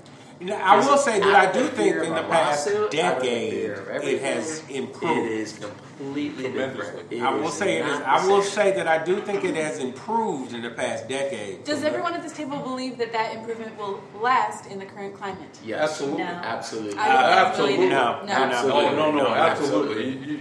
Don't Because let- we're The business federal people. laws Don't are leave it everywhere. alone. I don't think Maybe so. for No. you two. No, but I No. Here's Overall, we what talk the all problem kinds of is. business people. You and I would have a problem. We're You know, involved with many These groups. two would have a problem? Because we both work for small businesses. Small businesses have very different rules and standards of expectations, or even things that you have to do at a federal You're a small level business. that would put you I am a small in a business. position. Oh, So yeah. Sprint can't just go in and go, hey, I'm going to let every black do the one that I know. You know, they can't do that. I can tell you who can is Liquid 9 and RW2 for sure. They could do that anytime they wanted, and we'll just make up a reason why, and then we're gone. You know, I don't have to give you a list if I lay you off. I don't even have to have a reason to fire you. I can just do it because So you it's a say right there to are work laws. state. I get that there are laws So, in place. that so prevent there is for major corporations, which employ about half the people in the country, there are massive regulations on when, how you can go about laying people off, those kinds of things. Small Even I businesses have to are be different, careful of that. and small businesses employ the other half of America, and this is where I would absolutely buy into your argument that that there are probably a shit ton of people who fire people for all the wrong reasons. They don't like them. They don't hire them probably in the first place. My wife was a recent victim of this. Okay. Can I interject something? Yeah, Because it's no, related to what you were saying absolutely. earlier. Yeah, So, please. like, let's say that you are a business person that has hired someone who isn't a white dude. And a small business or a corporation? Doesn't matter. No, it matters. It matters because No, this is it why it does- matters. Wait, it this is matters. why it matters. It This is does why it matter. matters because Okay. you're saying that the basic expectation is show up and you do the job. I'm saying if you were at a large corporation, you are bound by federal law. I'm actually And talking a small about business- just being able to show up and do the job. So That's it. Okay. let's say I small like to hear your business. opinion. Okay. Let's say small So business. let's say that we are in this climate Mm-hmm. and we have someone who is not a white dude who is out in the world and there are no regulations on person-to-person contact or your opinion about that person and how they're going to act in any kind of outdoor social climate, outside of a work environment. There's no protection for discrimination, correct? There's no law that protects you from thinking Well, and acting on your discriminatory Your civil feelings. rights are always protected, even as a small business. You can't control how people think. Oh, I'll tell you there's discrimination in my company. I'm telling you can't fire Absolutely. somebody So over civil let's rights just issue. say though, you can't fire control how somebody over civil people rights issue. think and how they categorize people, right? You can't. No, I can't Sure, stop there's that. like a law How- for if there's an outcome. How they profile a culture is what you're saying. Yes. Okay. Like if you act against the law and you cause someone bodily harm or property harm, whatever, right? Then hate you crimes or like sure. Then you are acting against, and you have protections put in place. That Absolutely not. Even as a corporation, you cannot get rid of that person. I'm because not it's- talking about that. Wait, I haven't gotten that far yet. I haven't gotten that far Yes, yet. I'm you sorry. can. Slow Unless down, slow No, down, this is slow down. not. This is If not you about violate the appropriation law, in any you way. can. I am just talking If about you violate the being law, you out can. in the world in a non-job situation in any way. Like you just existing from the time you get off of work till the time you have to be at work. That is like more than 12 hours of time. Just where people you are- interact with on the street. Yes. Yeah, and let's say like 16 hours of time when you're not yes, at work. Okay, there are so 16 hours in the day when you are not in a regulated You're environment. asleep for 8 of them. and so Sure, there's okay, no- fine. So That's let's a part just of it, say though, anyway. there are So 8 let's be hours in honest. the day when Then you are can not. fuck up real bad. It's something. And we all fuck up pretty bad. Can you But guys this is- just let her get her scenario There out? are things that can happen in the 4 hours after work and maybe like the 2.5 hours before work, whatever, that can be completely based on someone profiling you that may not be totally within the lines of being against the law, but can screw up all of your ability to get to and from work. yeah. Absolutely. Okay? Absolutely. So like so what you're saying these is- things can I don't this disagree with doesn't- that at all. Crime No, is no, called driving I while know black. exactly where. Thank you. That is one of them. Driving while black is one of them. And then another one I knew is Lane had just something like to say. being a woman anywhere, ever, at any time. Something can happen that will prevent you Affect from. your ability to get to work. To and get should anywhere. your employer act in a way that could be detrimental to your employment based on that circumstance? Well, first off, there's Go to- Even that's not that all would necessarily true. suck, and that could happen. But I'm just saying that, like, I would like for you to realize that beyond the economy inside of a job, there is a lot more that happens that can prevent you, and it can be psychological, from yes. being able to exist and experience the same thing that you But experience I will tell in you- that time from getting off of work to going back to work. So Every you're- one of I- my absolutely- hang on one that's second. bullshit. Every one of my It's employees. bullshit? That's not bullshit. Every one of my employees, I'm told, is family first. Wow, Chris. Okay. Okay? Yeah. Your family comes before my business. If you have a family situation, Exactly. you need to call me and tell me you have a family This is about the situation. outside world, not their family. What if- Yeah, what- and I think because that I things feel like happen. I'm preaching to a choir No, here, no, no. for And- sure. and some- But what I'm if just this trying to person bring is up detained things that you against might their will not and think isn't about. giving communication? Or that you It's like- couldn't because you haven't expect them experienced to, it like- personally. That's Right. actually illegal. In which case, you can sue somebody. That's right. That's I'll that's take it on illegal. with And this. I- Okay, well, Brian, So Brian? say something did happen. It doesn't matter what it is. It didn't have to do with family. But you ended up being late. I'm the boss. And you have a reason. And you even communicate that to me. Based on how I view you, if I already have an idea, like I've profiled you, I could say, it doesn't matter, you're late. There are And things you're that can arguing that happen that there's you a don't even know discrepancy. how to like What if you're late 3 times a week for explain. the You same know, like bullshit? it can You're feel gonna get That's fired. like you are being Perfect made point. crazy. But that happens. Hang on. I know. I don't have No, I want to an hear what she example. I said. don't have one, But I but think I know that that's- they that exist makes because sense it to me. happens. And we're talking about everyone, like, does everyone have the same starting point? yes. And, you know, you're talking about, well, I hire someone and I have basic expectations. Now you have a basic starting point. I completely agree. Everyone has these same expectations. But what about all those people that never even got to a point where they can apply? I would. Well, wait a second. This is different, and this is where I say, again, I agree with your point. But Not why didn't everybody- they get there? Wait a Is the second. question. So not everybody has the same opportunity. Not everybody is guaranteed a job. Not everybody is guaranteed the same opportunities of anything. You're not. You're just not. In general in life, unfair as it is, and I don't care where you go in the universe, you don't have the same opportunities. Not I through my don't- job. It could be for any number of reasons. You may not be as bright as somebody else. I'm clearly not as bright as Mark Zuckerberg, and he somehow managed to kill it. You know, and I'm clearly not as smart as who's the dude on Shark Tank, Actually, I have an Damon John. I have an entire I story love that based on dude. that. Like, he clearly was smarter than me. I don't think You we were know? arguing that there should be What I am saying is that all fair opportunity for everybody, for sure. well, On different there can't intelligence But I think- possibly be because But there's can I so many just other say that factors. the You're reason I think we're talking about any of the reason why we're here in general is just to say that I think it's our job, Yeah. right, to realize what we can do because of the color of our skin and where we are Sure. at our point right now. But let me start by saying Creed, that culture, I believe, skin, gender. Yes. I believe that Yes. Mean equality that upon also starts productivity. with Okay, yeah. That Yeah. starts with overcoming just some of the basic preconceptions that everybody has. You're asking a white dude to give up his preconceptions about, anybody else in the world. I'm asking you to go, not everything is based on gender, your race, your religion, or anything else. I actually I'm think that saying there are there's- things that we could celebrate in the there's a way that middle we ground. categorize people. This Like is instead what of I mean making by everything sort of Could I- instead of assuming that because Mario is black, he's going to get less opportunity, and trying to figure out I how don't we can assume that. No. I don't I'm assume not that at saying that. all. I No. Well, I am not saying that you are. But what Well, I'm, and actually, I I'm think this using a thing. personal example, which I think you don't like, so I'm going to do it in a I different hate way. it. But I think Yeah. I think the interesting thing, but before you move on, is I do think in a very strange way we're saying the same things. Yes, agreed. It's because you two who run businesses have scrubbed that from your mind.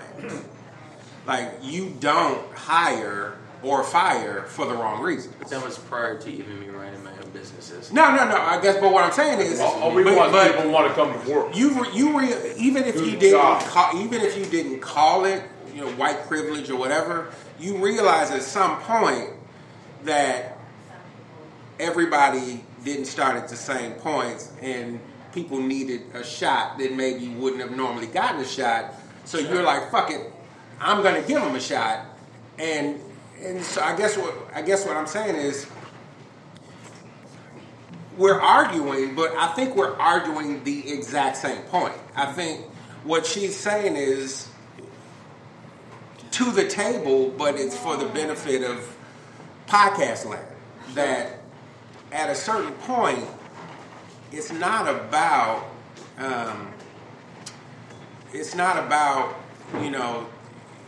me having less opportunities because I'm a black guy, or them having less opportunities because they're a woman. It's okay, where are we as humans, Right. and what privileges do we have just because we are who we are, and how do we focus those? And what perspectives might we not have by never having the experience of give you that. another person? So we don't always have the perspective, but what I would say is none of us have any other perspective. And what troubles me tremendously, I love that you just said that. because this really does trouble me quite a bit, is the assumption that, oh, I didn't get the shot because I was a woman, I didn't get it because I was black, I didn't get it because of this or that.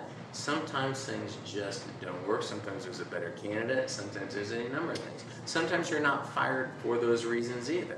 What I would say is, I believe there are a lot of times that you are. So I would give you that, and I'm not denying that. Hang on one second. Let me finish this, because this I think is going to be. I just want to get this point out. I think anymore in today's culture, there's also not an acknowledgement of massive male white guilt that says, I look for opportunities actively to go find people who I think need helping hand or would be better off and serve. For example, I will never, ever, ever go to a lawyer, doctor, professional person that is not either black or white. Period. Because I understand in a weird way they have had to work probably 10 times as hard as the white dude who made it. Because probably he just came from Mission Hills and he's a douchebag and went to some stupid frat at KU. Maybe their And I parents paid don't for want the him operating new on me at museum all. or whatever it is. Also You an know? assumption, by the way. Yeah. No, I completely agree. Yeah. But I think the assumption can work both ways Sure, on that's both true. times. Totally true. So, And I'm the same way. I actually go out of my way to try to find individuals that have not had the opportunities that I've had to turn around and give them a chance to earn a trade. So how do you Okay. feel about Trump? Tell me, please. I'm dying to Okay, know. so now that we have found our common ground. I think we should celebrate the accomplishments to a certain degree. One, I'm the only white dude in America who thinks OJ did not do it. But beyond that, I also Don't blame it on think politics. In the last 8 years, we had a black president. We had a woman run for president who should have won and just ran a piss poor campaign. Otherwise, she would be president. Which I don't think you can blame Trump for that. She just ran a piss poor campaign. If they had listened to Bill Clinton, she'd be president right now. Who told her, "Hey, why don't you go to the suburbs in Wisconsin and Minnesota and Pennsylvania and Michigan and talk to these people who've lost their jobs?" And she didn't go to any one of them. I feel like we can't talk about that in that kind of way because it happened the way it did, and there are probably many. It is what it is now. It did. So, but she won the popular vote. So I do think when you say why would you vote for Trump, well, more people voted for Hillary actually. I'm asking him specifically. I would say this, and I would again. I've never voted for Trump ever in my life because I think he's a goddamn idiot and he's a TV star. Him and I get on. But what I would say is. One of the biggest things that is out there and that you hear about all the time is the equal work for equal pay. And this is a big thing. And hold on. Let me put a pin in that because that is a whole podcast to itself. No, because we're already hour 47. So let me. So I gotta put a pin in that because that's a whole podcast, and I really wish that you ladies us talked about it for an hour and a half the other night. For that discussion. Can I go back to my question? But okay, so before we move forward. I'm sorry. This is great. Going back. So it was the question was what group of people did you go and experience we came away feeling differently about than yeah, we thought we would? Yeah, that you possibly wanted to change their minds, but that you did so, but they also changed your perspective on what they were doing as well. You can go first. I would like to say that we've never gone in. I mean, this is just how you word it, but no big deal. But I don't think we've ever gone in trying to change the minds of anybody. Though we may have disagreed with any of them. The whole point, it's like it's not like a sting mission or something, But we, I will say that we went into the Juggalo gathering kind of hoping that would happen. I did not. I would think something different. Yeah, I thought that it's funny because at the same time that we were there, feeling lots of feelings, we were watching Vice come out with all these really.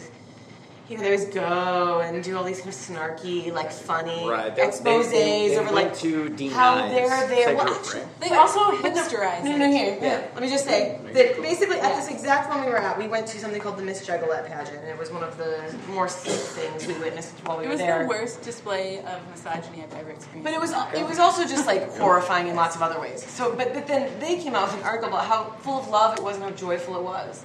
Which I couldn't, it was the same exact thing that we saw. And we were standing right there next to them. And it was we were horrified, and we were of course if we just read this, you wouldn't know any better, which is the whole reason we're over there, right? Yeah. And we left feeling like this was a completely nihilistic and lost group of people. I wanted us to leave early because of that experience, which we never do. We always stay. Yeah, we stayed the whole time, and we really did everything. We met some really nice people. I literally was texting with some of them. We were out the whole time, but I did not leave feeling like they. I mean, there were some very sweet and misunderstanding souls, but there were some women that we witnessed, and not only, but there were some men who were all very hardworking people who were really, just found a lot of community in what they were doing. They saved up really hard to get there. Yeah, they loved it, and we were, there were a few who were very, very sweet, and that was great. I actually kind of felt that way whenever the Trump election was coming along, and right after the pussy grabbing videotape came out, there were 4 women that I met in the patio of the Phoenix. Which is rape, by the way. Yeah, literally. And I was like, how can you possibly still support this guy? And they just had this, he didn't really mean it and all this stuff. And I was just like, fuck, are you kidding me? Well, that's what's wrong with society, though, in general. Yeah. And I know you hate that, but people tend to just, that's just his character. I can't understand these demographics. But it's not okay. It's a misogynistic Nobody agrees, but there were a lot of women. But a lot of them mean I'm not talking I just about Trump, though. I'm talking about in general. People, when they know someone or want to continue to liking someone, they will Find a way. blow off. Oh, I that's agree. just them. You know, just ignore it. This But is that's my- not okay. This is my hard part about dividing people into large sections of the demographic, because it is repulsive to me that somebody would come out and publicly admit, and I heard him talk about it in our restaurant. Yeah. He's like, I just go to them and grab their pussies. Well, no, that's fucking illegal and it's rape and you should be put in jail. And yet there were so many women I knew. He Because also women called are. his daughter a hot piece of ass. He did, and said he would fuck her later if he was younger. So, I mean, it Sorry, was Dave, this is wrong true, what he man. did. It's completely illegal to do that. You should have been thrown in jail, and yet women are not a voting bloc. Women are Well, he's just also women a with all billionaire, their has a lot of own money, and a lot of opinions. lawyers. You each have your own That's opinion, true. and they're divided amongst many things. So yes, more women vote for Trump than men, but it wasn't by an enormous proportion. No, actually, there there were were still a like ton of women 40% of the women who said in this was America okay. voted for Trump. And we're gonna go That ahead and is be like, not okay. Right. That's illegal. We That also is are actually struggling illegal. with that too. Like, I think all women who have experienced this very specific Yeah. moment and realizing that half or more of us were okay with that, it's very hard. One in It's four very hard women to have been understand. raped. I mean, what happens, and I will absolutely be on your side all the way on this percent. It is disgusting. Throw those people in jail. Get rid of the bad apples, and I think you start to find a little bit better of a culture. Yeah, throw them in jail. Honestly, enforce it. I It is also- disgusting. It's a what weird, some it's a people weird, do. like, it's a weird cultural thing too, though, that we kind of get excited by this violence as like a parallel to sexualness or Sure. it's like an Sure. erotic way of. Yep. Social media. I think it's more than that, though. That brings the lot over. I think No, it's- it existed a long it's time before puritanical, that. kind of like I this. do too. This well, there are people who are used to it. depriving There yourself are so people who are much that used you to a have pattern to of have abuse. a pain. Yes. And it's people like who are an abuse. okay with that pattern of abuse. And They've women experienced can it, be and that so way, they too. And we kind of have isolate experienced it. and identify with it. in little ways that we don't even always realize that it has become ingrained in our Well, it existence, runs- or in our what we are attracted to. No you know? offense, I don't mean it not to be crude or disgusting, but my God, I've slept with them who pull my hair, choke me, blah blah blah. I do whatever. I'm like, okay, this. But what you this is do getting a privately little- this is when you're getting a between little two out people there. who are Which- consenting, right? That's very different from like I'm the way completely- that things are presented to I'm you. completely okay with that. I in think it the media. sets. But I what think about it the sets products? a standard of, oh, this is what women like, and guys, stupid guys will go, okay, this is okay. But This then is now stupid women okay. are like, okay, And then this is okay. stupid women are think it's Yeah, okay. it's two consensual Well, parties. whatever. There are things you can be into that have nothing to do with Yeah, I actual. agree. And this is like sort of a moot thing. I agree. I'm not disagreeing with you. What I am No, I saying wouldn't, is, I wouldn't say mood. it I all would say sets this, a weird this, stage. those actual. Okay, wait, before we go on, yeah. because we're gonna need to wrap up. Because we could do this all day. Yeah, I know. exactly. I know. Because obviously, we struck a nerve that we'll need to delve into 2 or 3 different podcasts. But It's been a great podcast. Honestly, I think you guys have oh yeah, but this We love this this has kind been of a stuff. phenomenal conversation. But what I don't normally do, which I will do, is I want to give our last 2 questions to our guests to ask the panel, because I think we've asked a lot of questions and given a lot of our opinions, but I'm sure that there are questions that you guys came in here wanting to be able to ask, and shoot.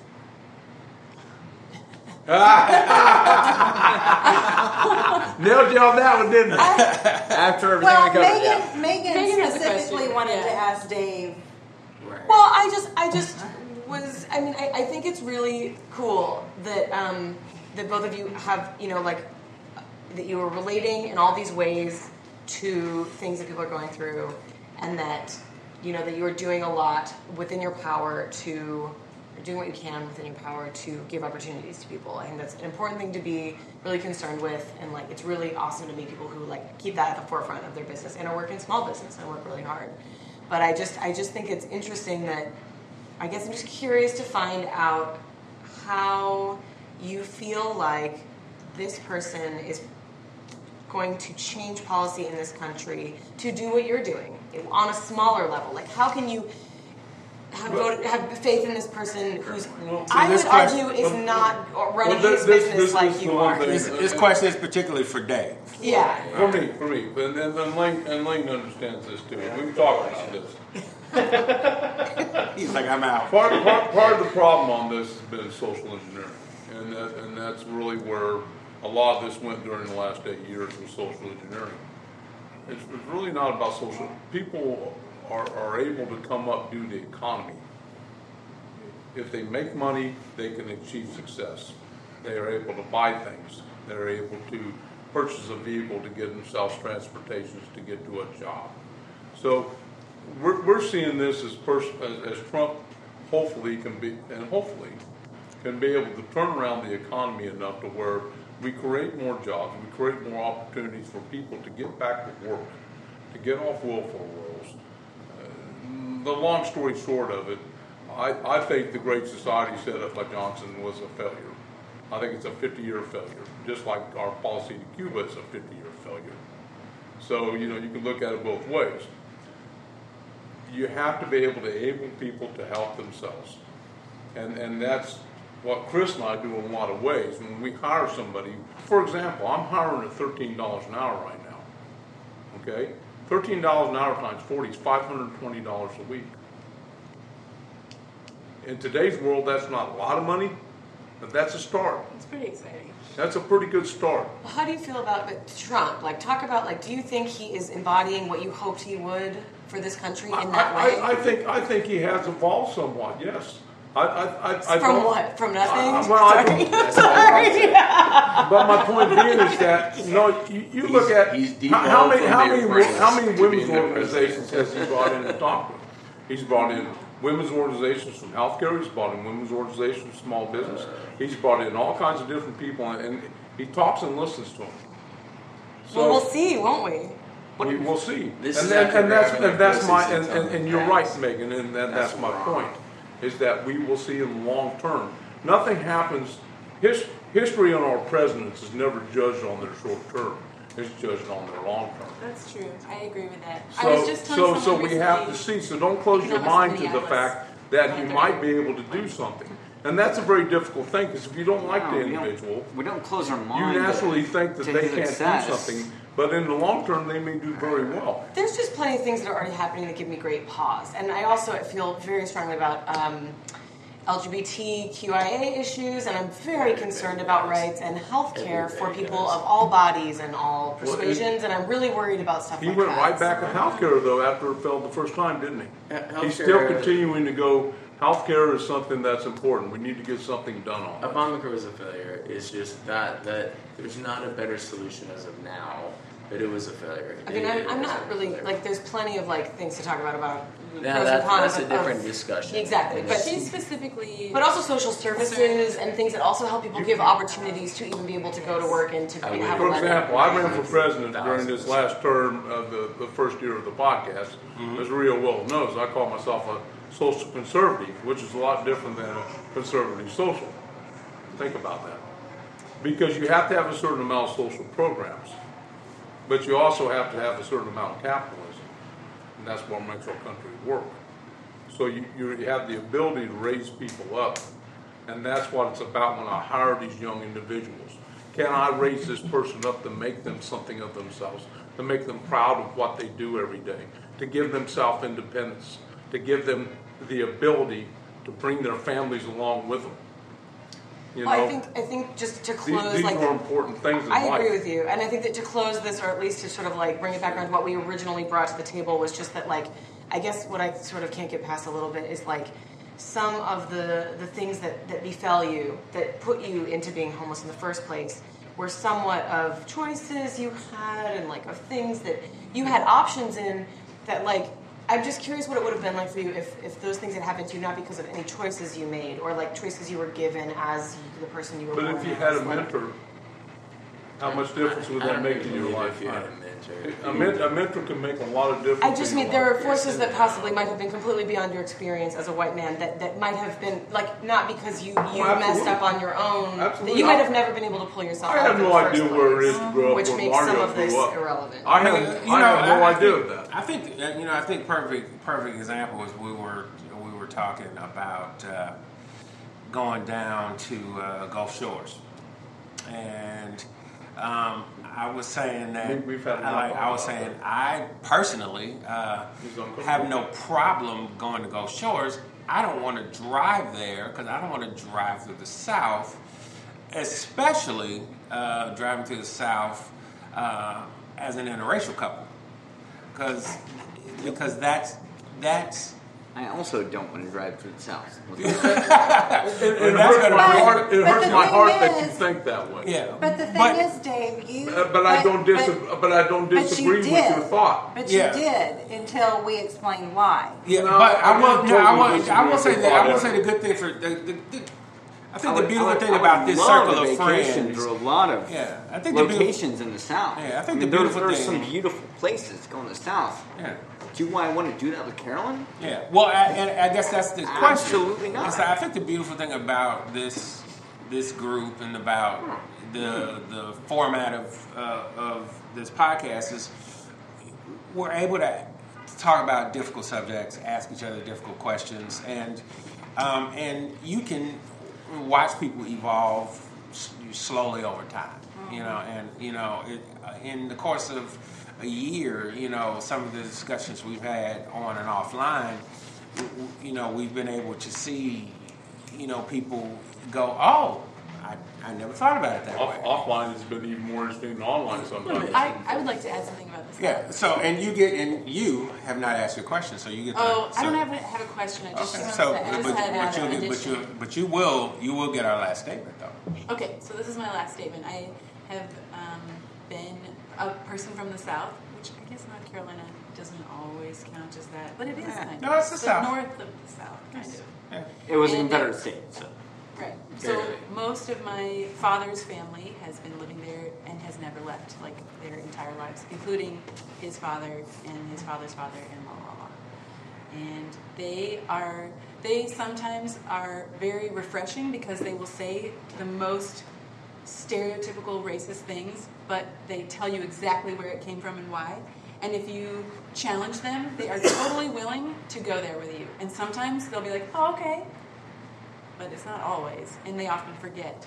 And they will also tell you, like, well, that person will never agree with you. And so there are definitely two parts of the South. There are people who are great because they're so willing to talk about things that the PC world never wants to talk about. Right. The politically correct world, which I think is a huge problem, and it prevents you from having conversations. It's like the word Voldemort, like never saying Voldemort, right? It makes that problem worse. Or gives power to something. The stifling of getting to the root of the idea. Right. So I often feel like I have to say that when we talk about the South because we all are, as Northerners, like very negative about the South, even though we're basically on the Bible Belt between the two right here.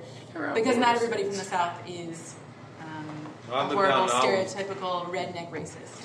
So, with all that said, I'm going to end this podcast in the way that I end all podcasts, and that is with the toast that started it all for me, and that is to good times with good people. Love it.